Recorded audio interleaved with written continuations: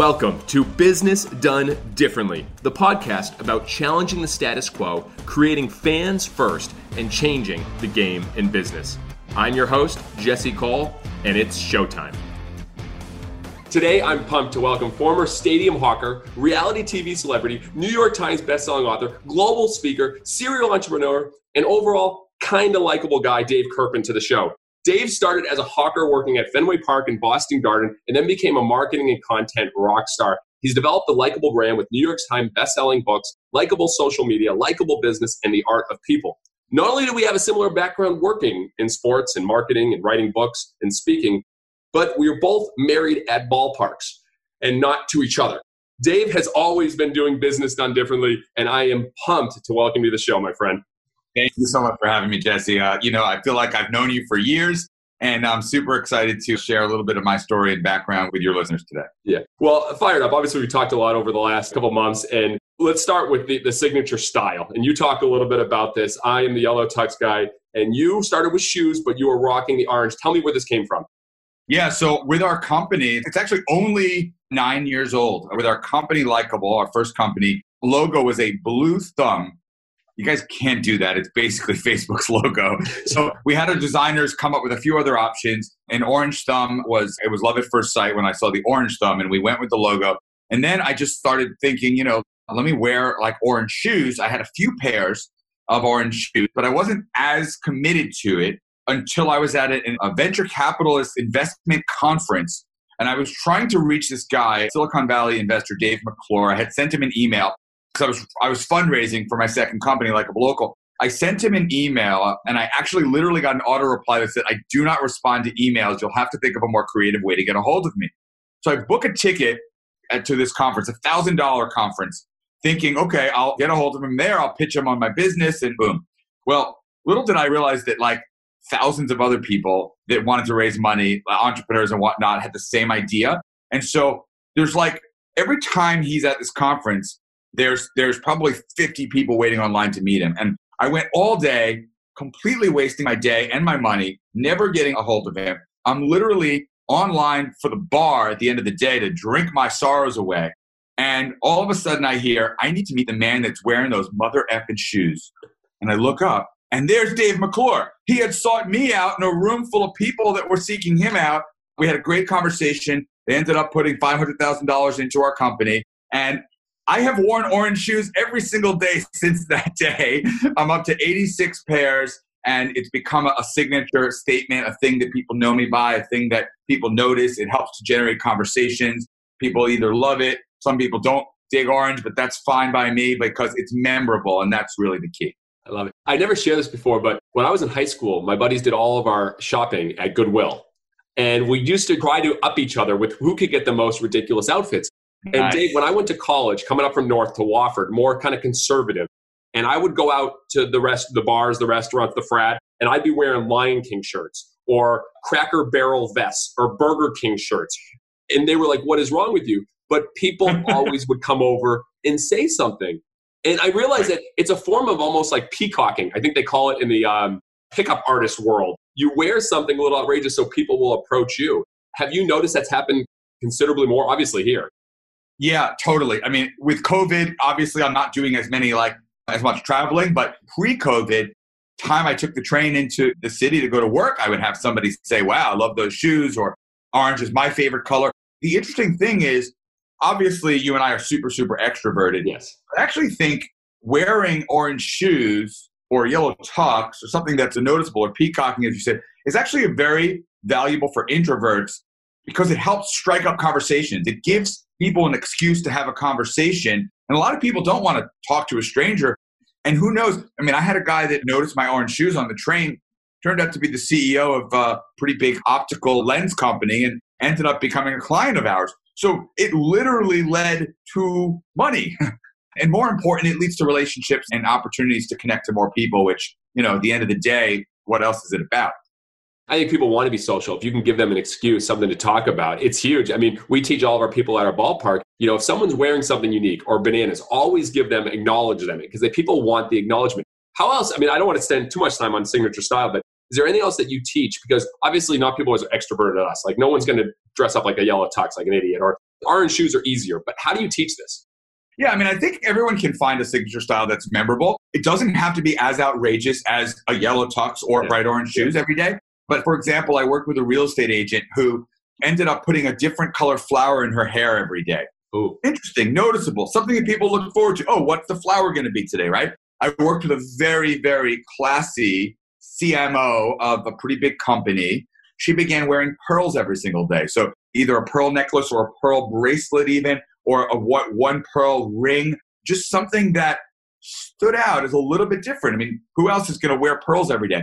I have a good friend. He's a reporter. He wears a purple tie with his suit every day. So it's not necessarily about being the most outrageous. It's about being the most just unique in your style.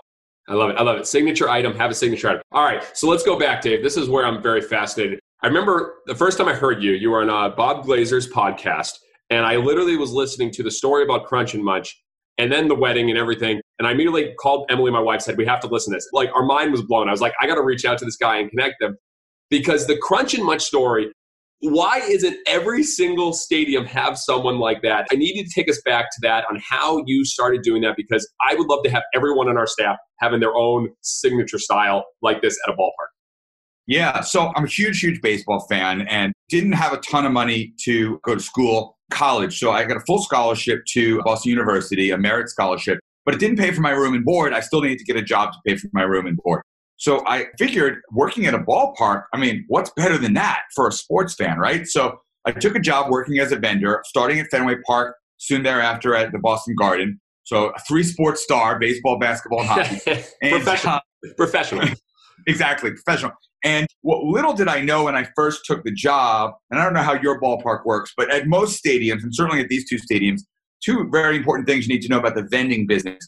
First, it's commission only. So you really only get paid based on what you sell and tips, of course. But there's no sort of hourly wage for these jobs. And second, it's a seniority-based system. So, you get all the guys get together. You got to work for years to get the hot dogs or the beer where the real money's at.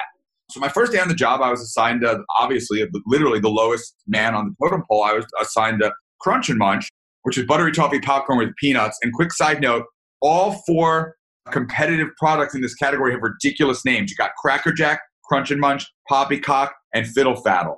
I have no idea why. That's the craziest thing to me, that in order to have toffee and popcorn, you need a ridiculous name of the product. So Poppycock wasn't on bottom of the totem pole, or Fitty Faddle?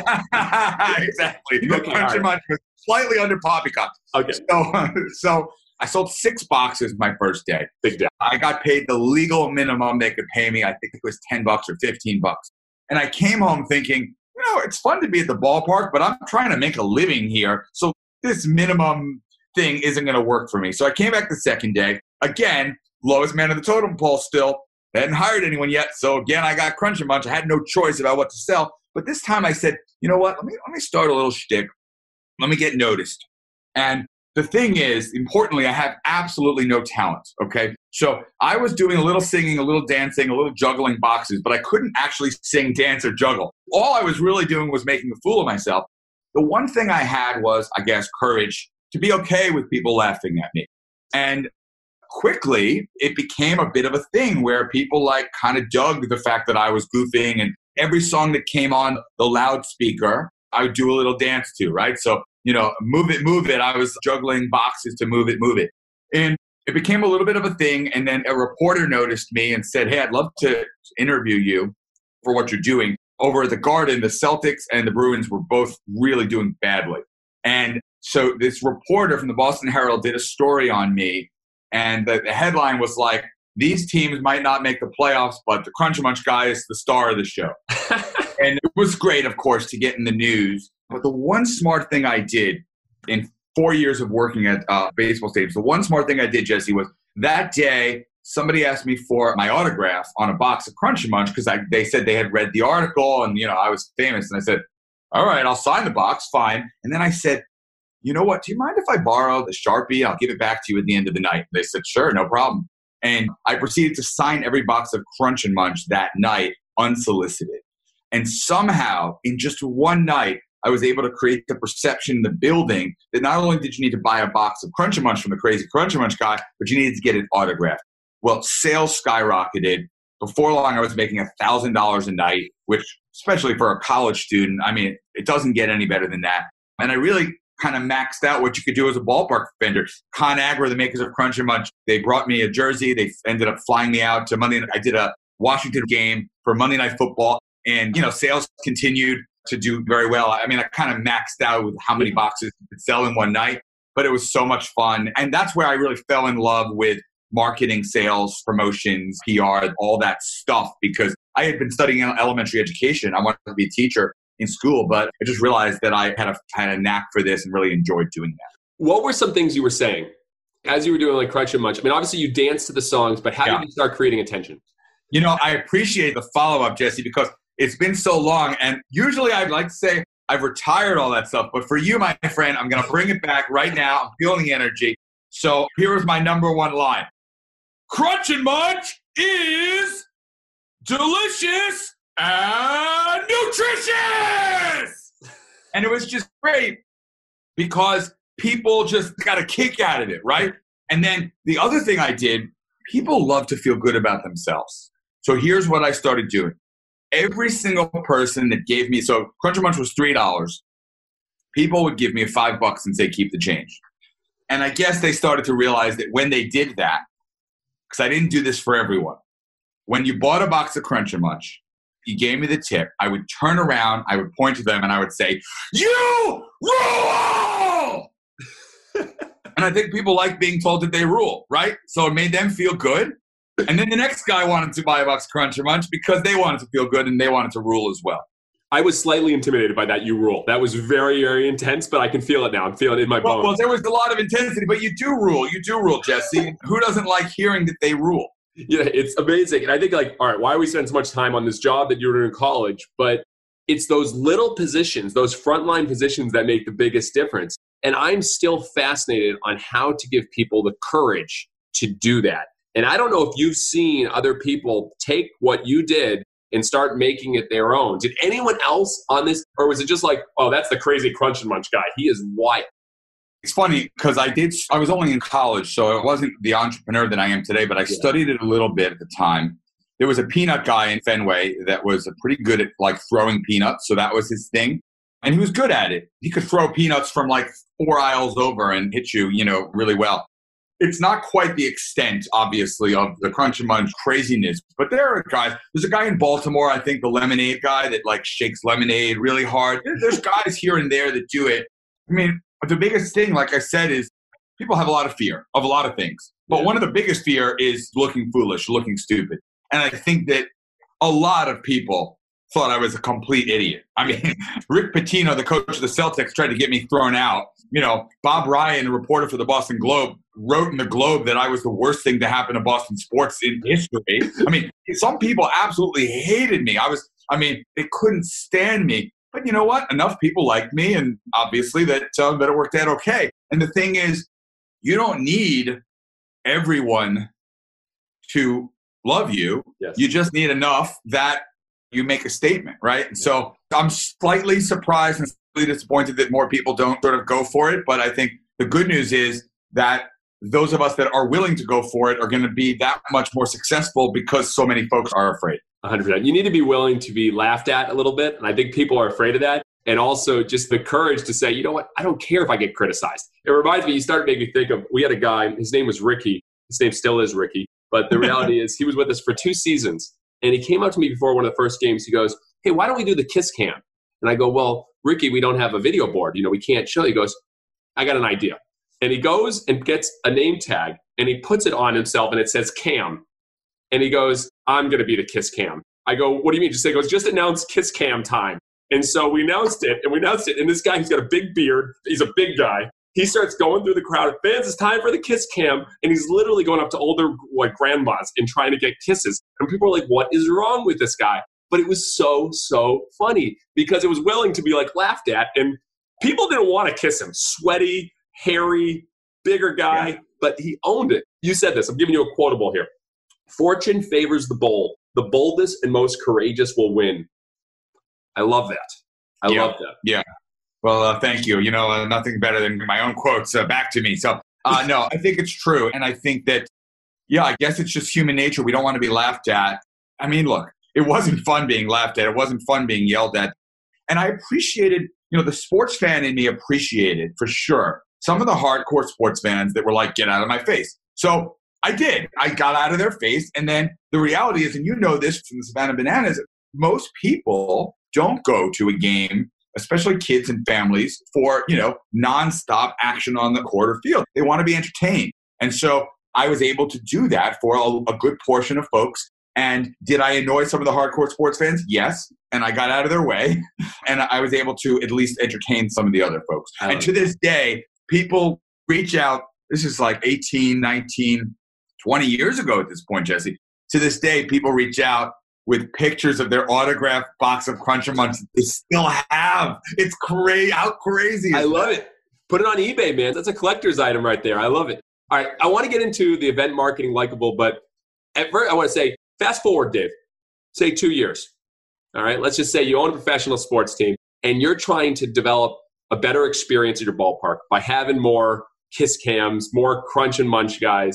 How would you teach this or educate this or hire to get this? Yeah, that's a great, great question. And I can definitely say of all the interviews I've done, I've never been asked that before. So it's exciting to think on the spot. I think I would ask questions about drive. So when I hire, think about the qualities that I'm hiring for. Yes.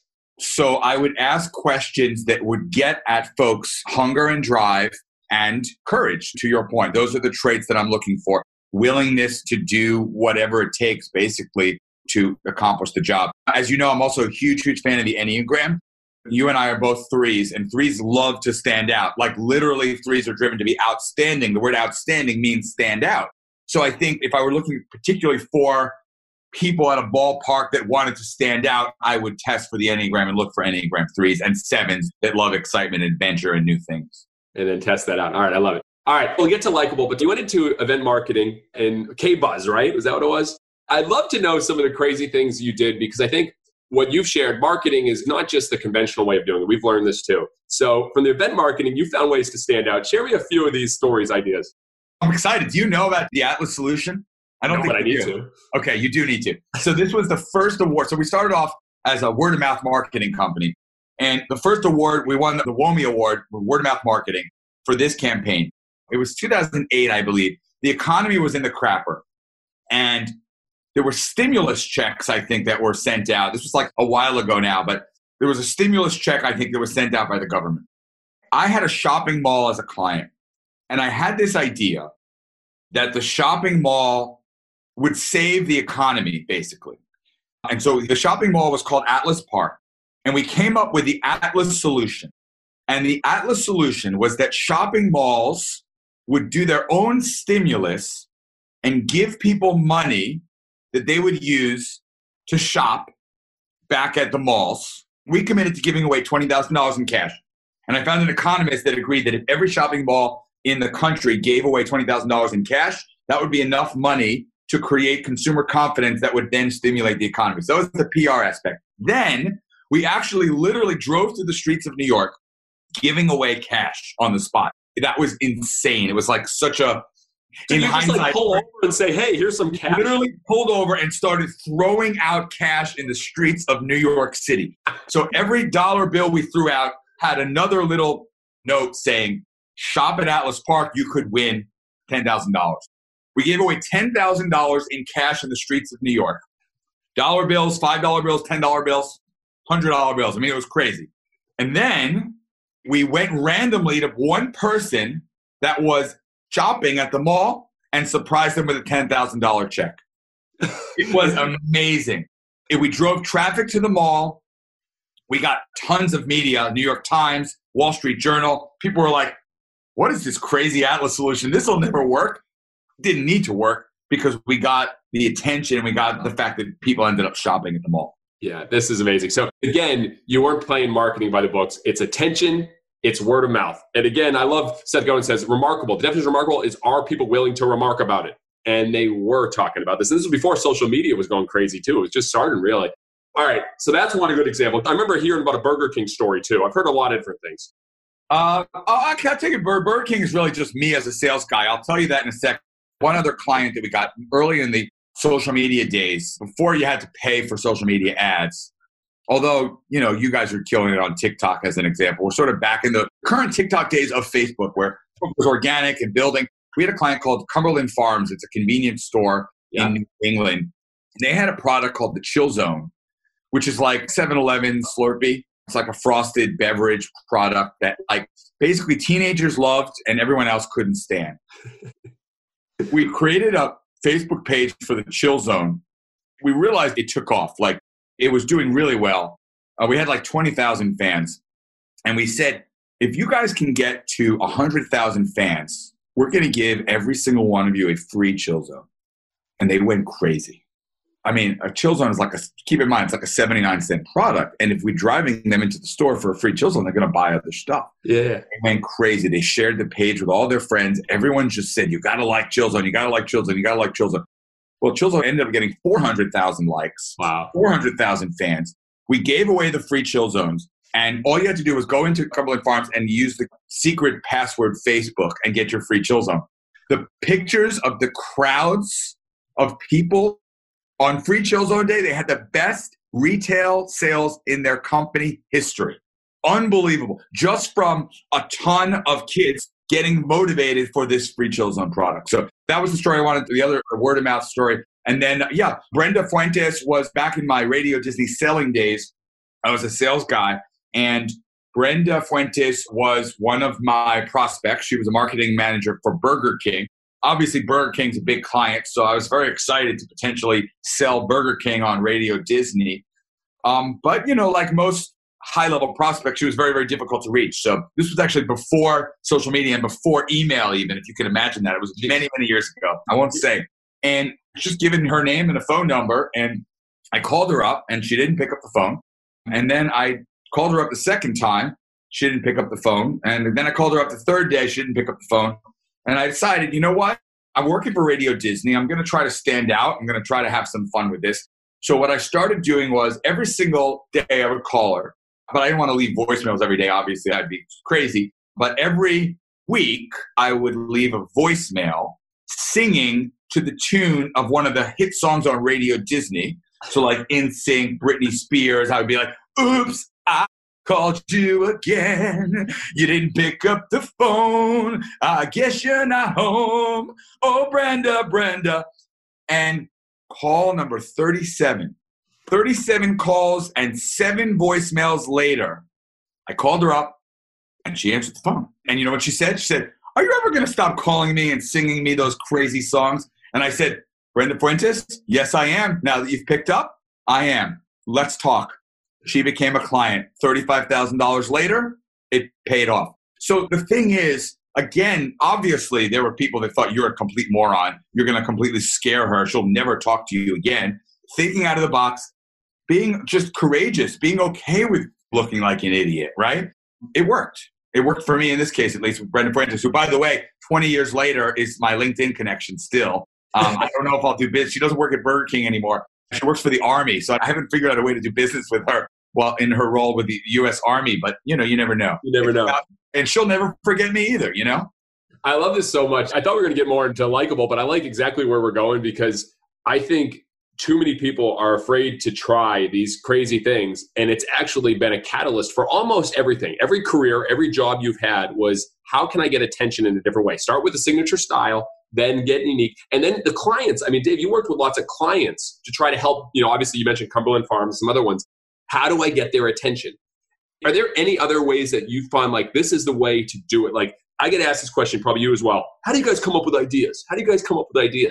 And when you thought some companies, where did these ideas come from? Or one of the ones that you created this buzz for?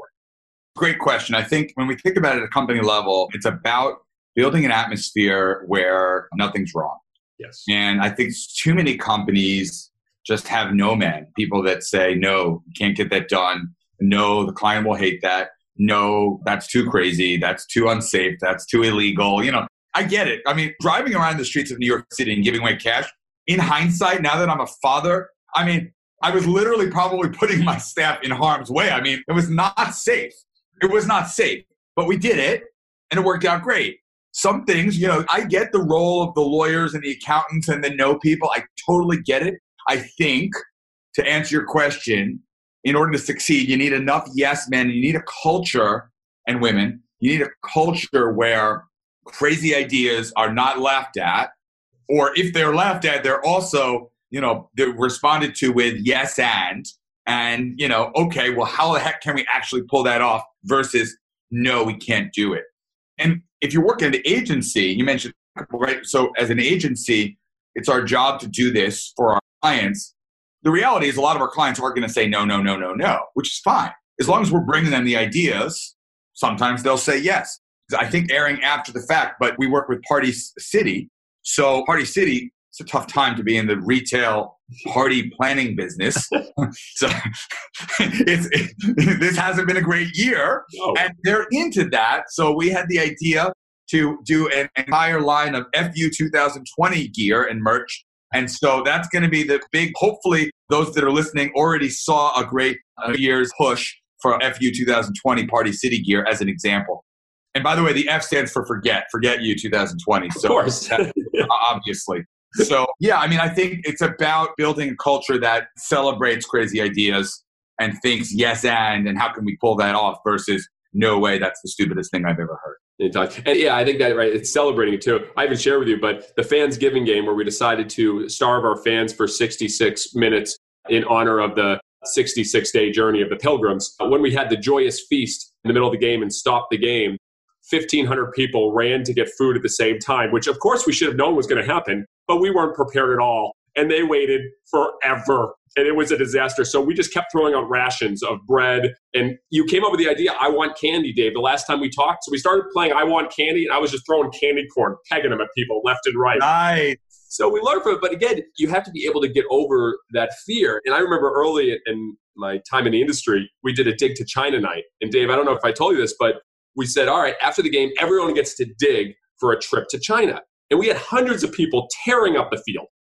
Tearing up the field. And then it got into people saw certificates, so everyone was going crazy. It was vicious, very dangerous. And then finally the woman picked it up and she realized it was just a one-way flight to China, no flight back and no accommodations. So she wasn't too happy with that. So we gave her a cruise. But again, it created a story and it created fun. And you have to be over that. Are there any other stories that stand out? Another attention-getting thing that you guys did? I love grabbing from other industries and pulling into the sports industry. Yeah, I don't know. I may be tapped out.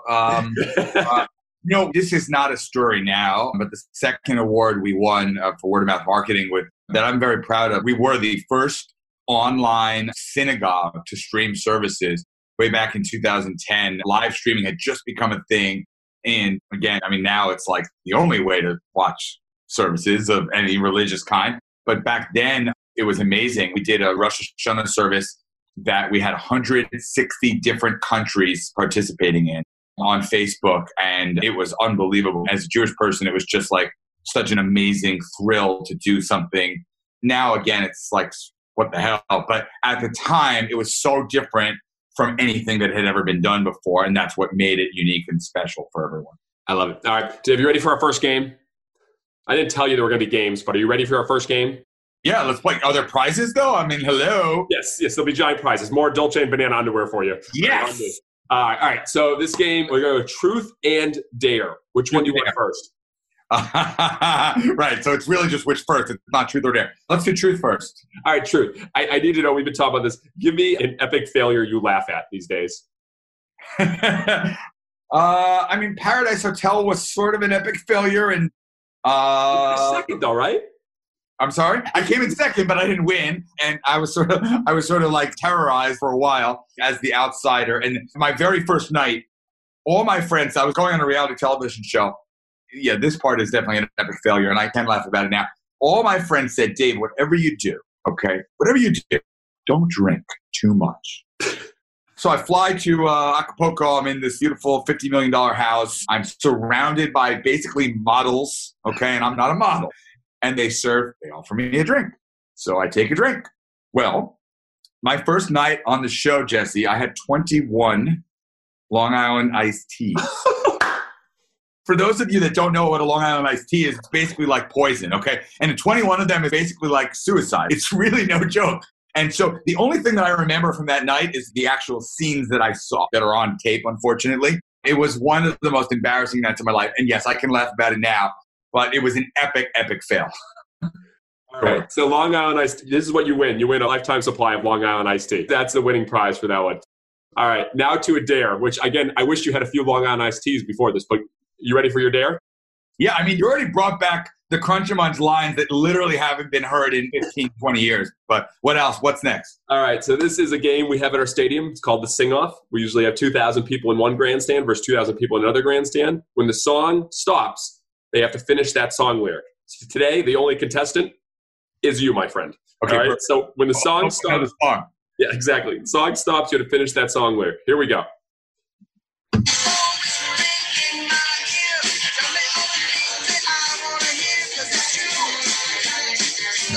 Like about you.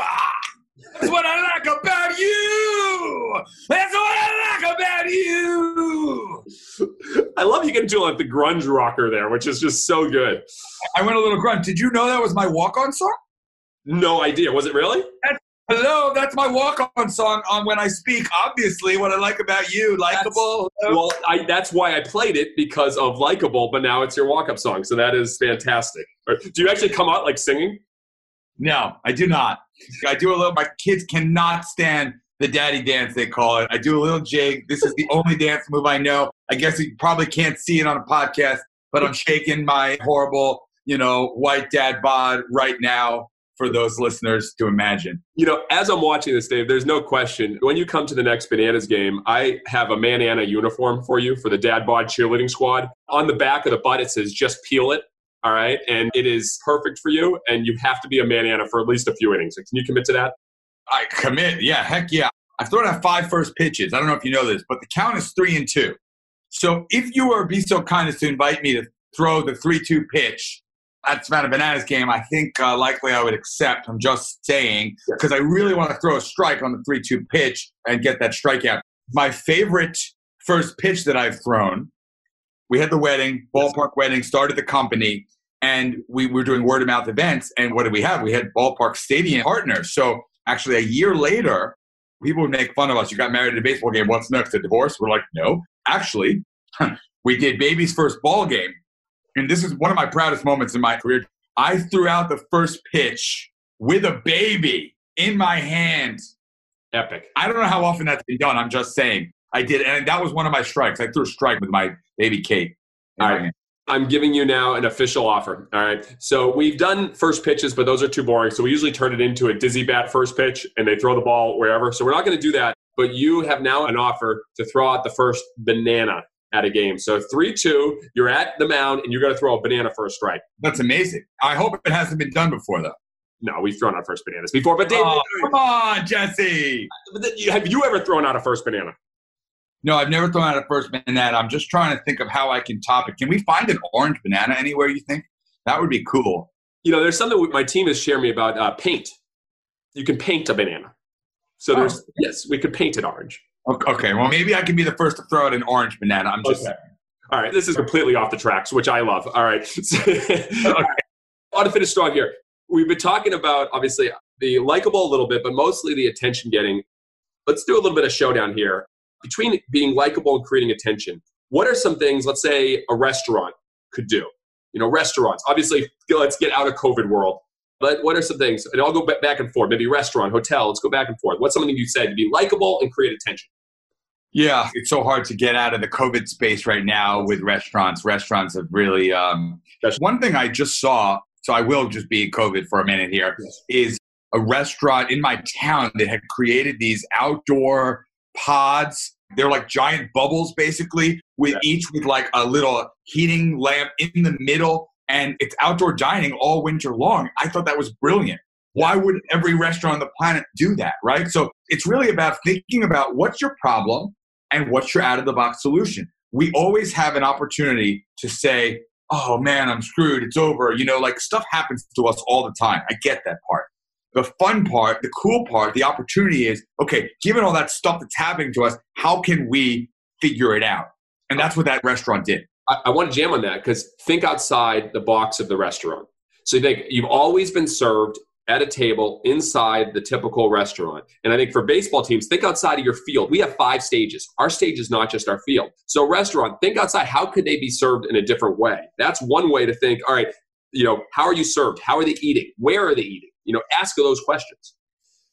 Yeah, totally. A friend of mine had a Indian food restaurant that he wanted to open up. And then COVID hit. So what did he do? He started a meal delivery service and ended up delivering thousands and thousands of meals from a kitchen and didn't have to pay rent to a restaurant. I mean, how great is that? So like you said, it's about thinking outside the box. People still need to eat.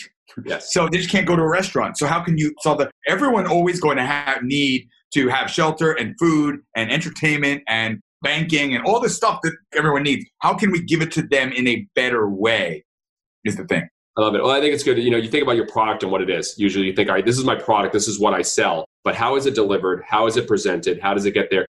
Dave, I just had a conversation yesterday with a professional breakdancing coach, a professional breakdancer. And I said, I had a crazy idea. I said, what do you think about umpiring? And he goes, what do you mean? I go, have you ever umpired before? He goes, no. I go, perfect. Are you interested in becoming an umpire? But everything you do is based on performing. And again, it's like thinking you have a baseball game. Why have the umpires become this thing that no one really cares about or they get upset with? And so it's thinking of that. And I love that. Anything else that you throw there before we'll do a rapid fire, but anything else with attention getting for any type of business that you would say? Yeah, just think less about your product and more about people's problems. And, when you're solving people's problems, the rest comes naturally. It's not about you. It's about them and solving their problems. And if you can do that in a positive way, then you're going to win. And that, I think, let's go full circle. You think you're the Crunch and Much guy. You're yelling at them. You're singing to them. You're crazy. Like, it's all about you. No. You're bringing joy, fun, happiness, and something nutritious to them, which is not true, by the way. Correct. So you can make that argument that it was all about me, but guess what? By the way, only 160 calories. Okay, I can't still remember this. That's crazy that I still remember this. No, it's not nutritious.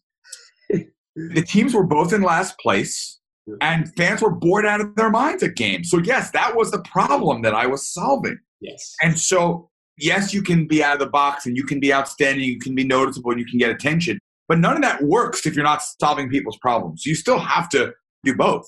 Yes. And people don't always know the problems that you're solving. Like you always said, if I asked people what they wanted, they would have said faster horses. No one says they want a giant black thing that looks like a Pringle box listening to you in your house that plays music and tells you what you want. No one wanted that, but that's actually now a problem that's being solved. People often don't know what they want or need, but they know when you give it to them. All right, final 3 here. Question time. If you want better answers in business and life, you got to ask better questions. What are some of the best questions that you're asking? You have a great EO group. You have people you work with. What are some great questions you're asking these days? Best question I ask everyone I interview is, what's the biggest mistake of your life and what did you learn from it? Love it. And do you have an easy answer for that? Easy? I have my answer. It's not easy. I fell in love with a married woman. That was a pretty big mistake. I learned eventually that I can't control everything and to let go of what I can't control. And then you pursued. And then she got divorced and I ended up marrying her anyway in the long run. But it took years to get there. Patience. And at a stadium and the whole story where you actually got all these sponsors, $100,000 wedding at a stadium, and you didn't pay anything, correct? That is correct. We did a sponsored wedding at Brooklyn, Coney Island, called our Field of Dreams. And Com sponsored the flowers, Smirnoff sponsored the alcohol, David sponsored the bridesmaids' gowns, and it was a great day. Out of curiosity, have you thought about renewing at a stadium? We will renew at a stadium. If that's an invitation, again, we should discuss. But we will. We often go back and celebrate our anniversary at the stadium there in Brooklyn. It's a beautiful park. And people don't believe me when I say this, but when we're out in the field with Coney Island behind us and the water behind us, it was actually a really, I believe, beautiful, sort of romantic, intimate atmosphere for us.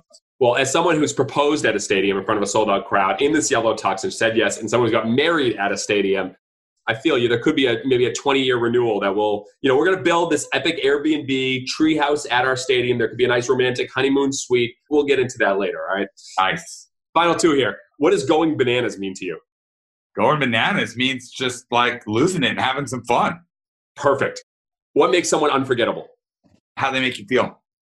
You answered that the shortest possible way, but whoever says the most in the least amount of words wins. Dave, you have won the show. So you are winning all of the perks, the golden banana, which will now be orange for you. You have won all the perks. So big congrats, my friend. Whoa! Whoa! And now you've shut down the mic, so this was good. Seriously, my friend, I know we've only connected for 2 minutes. This was awesome, though.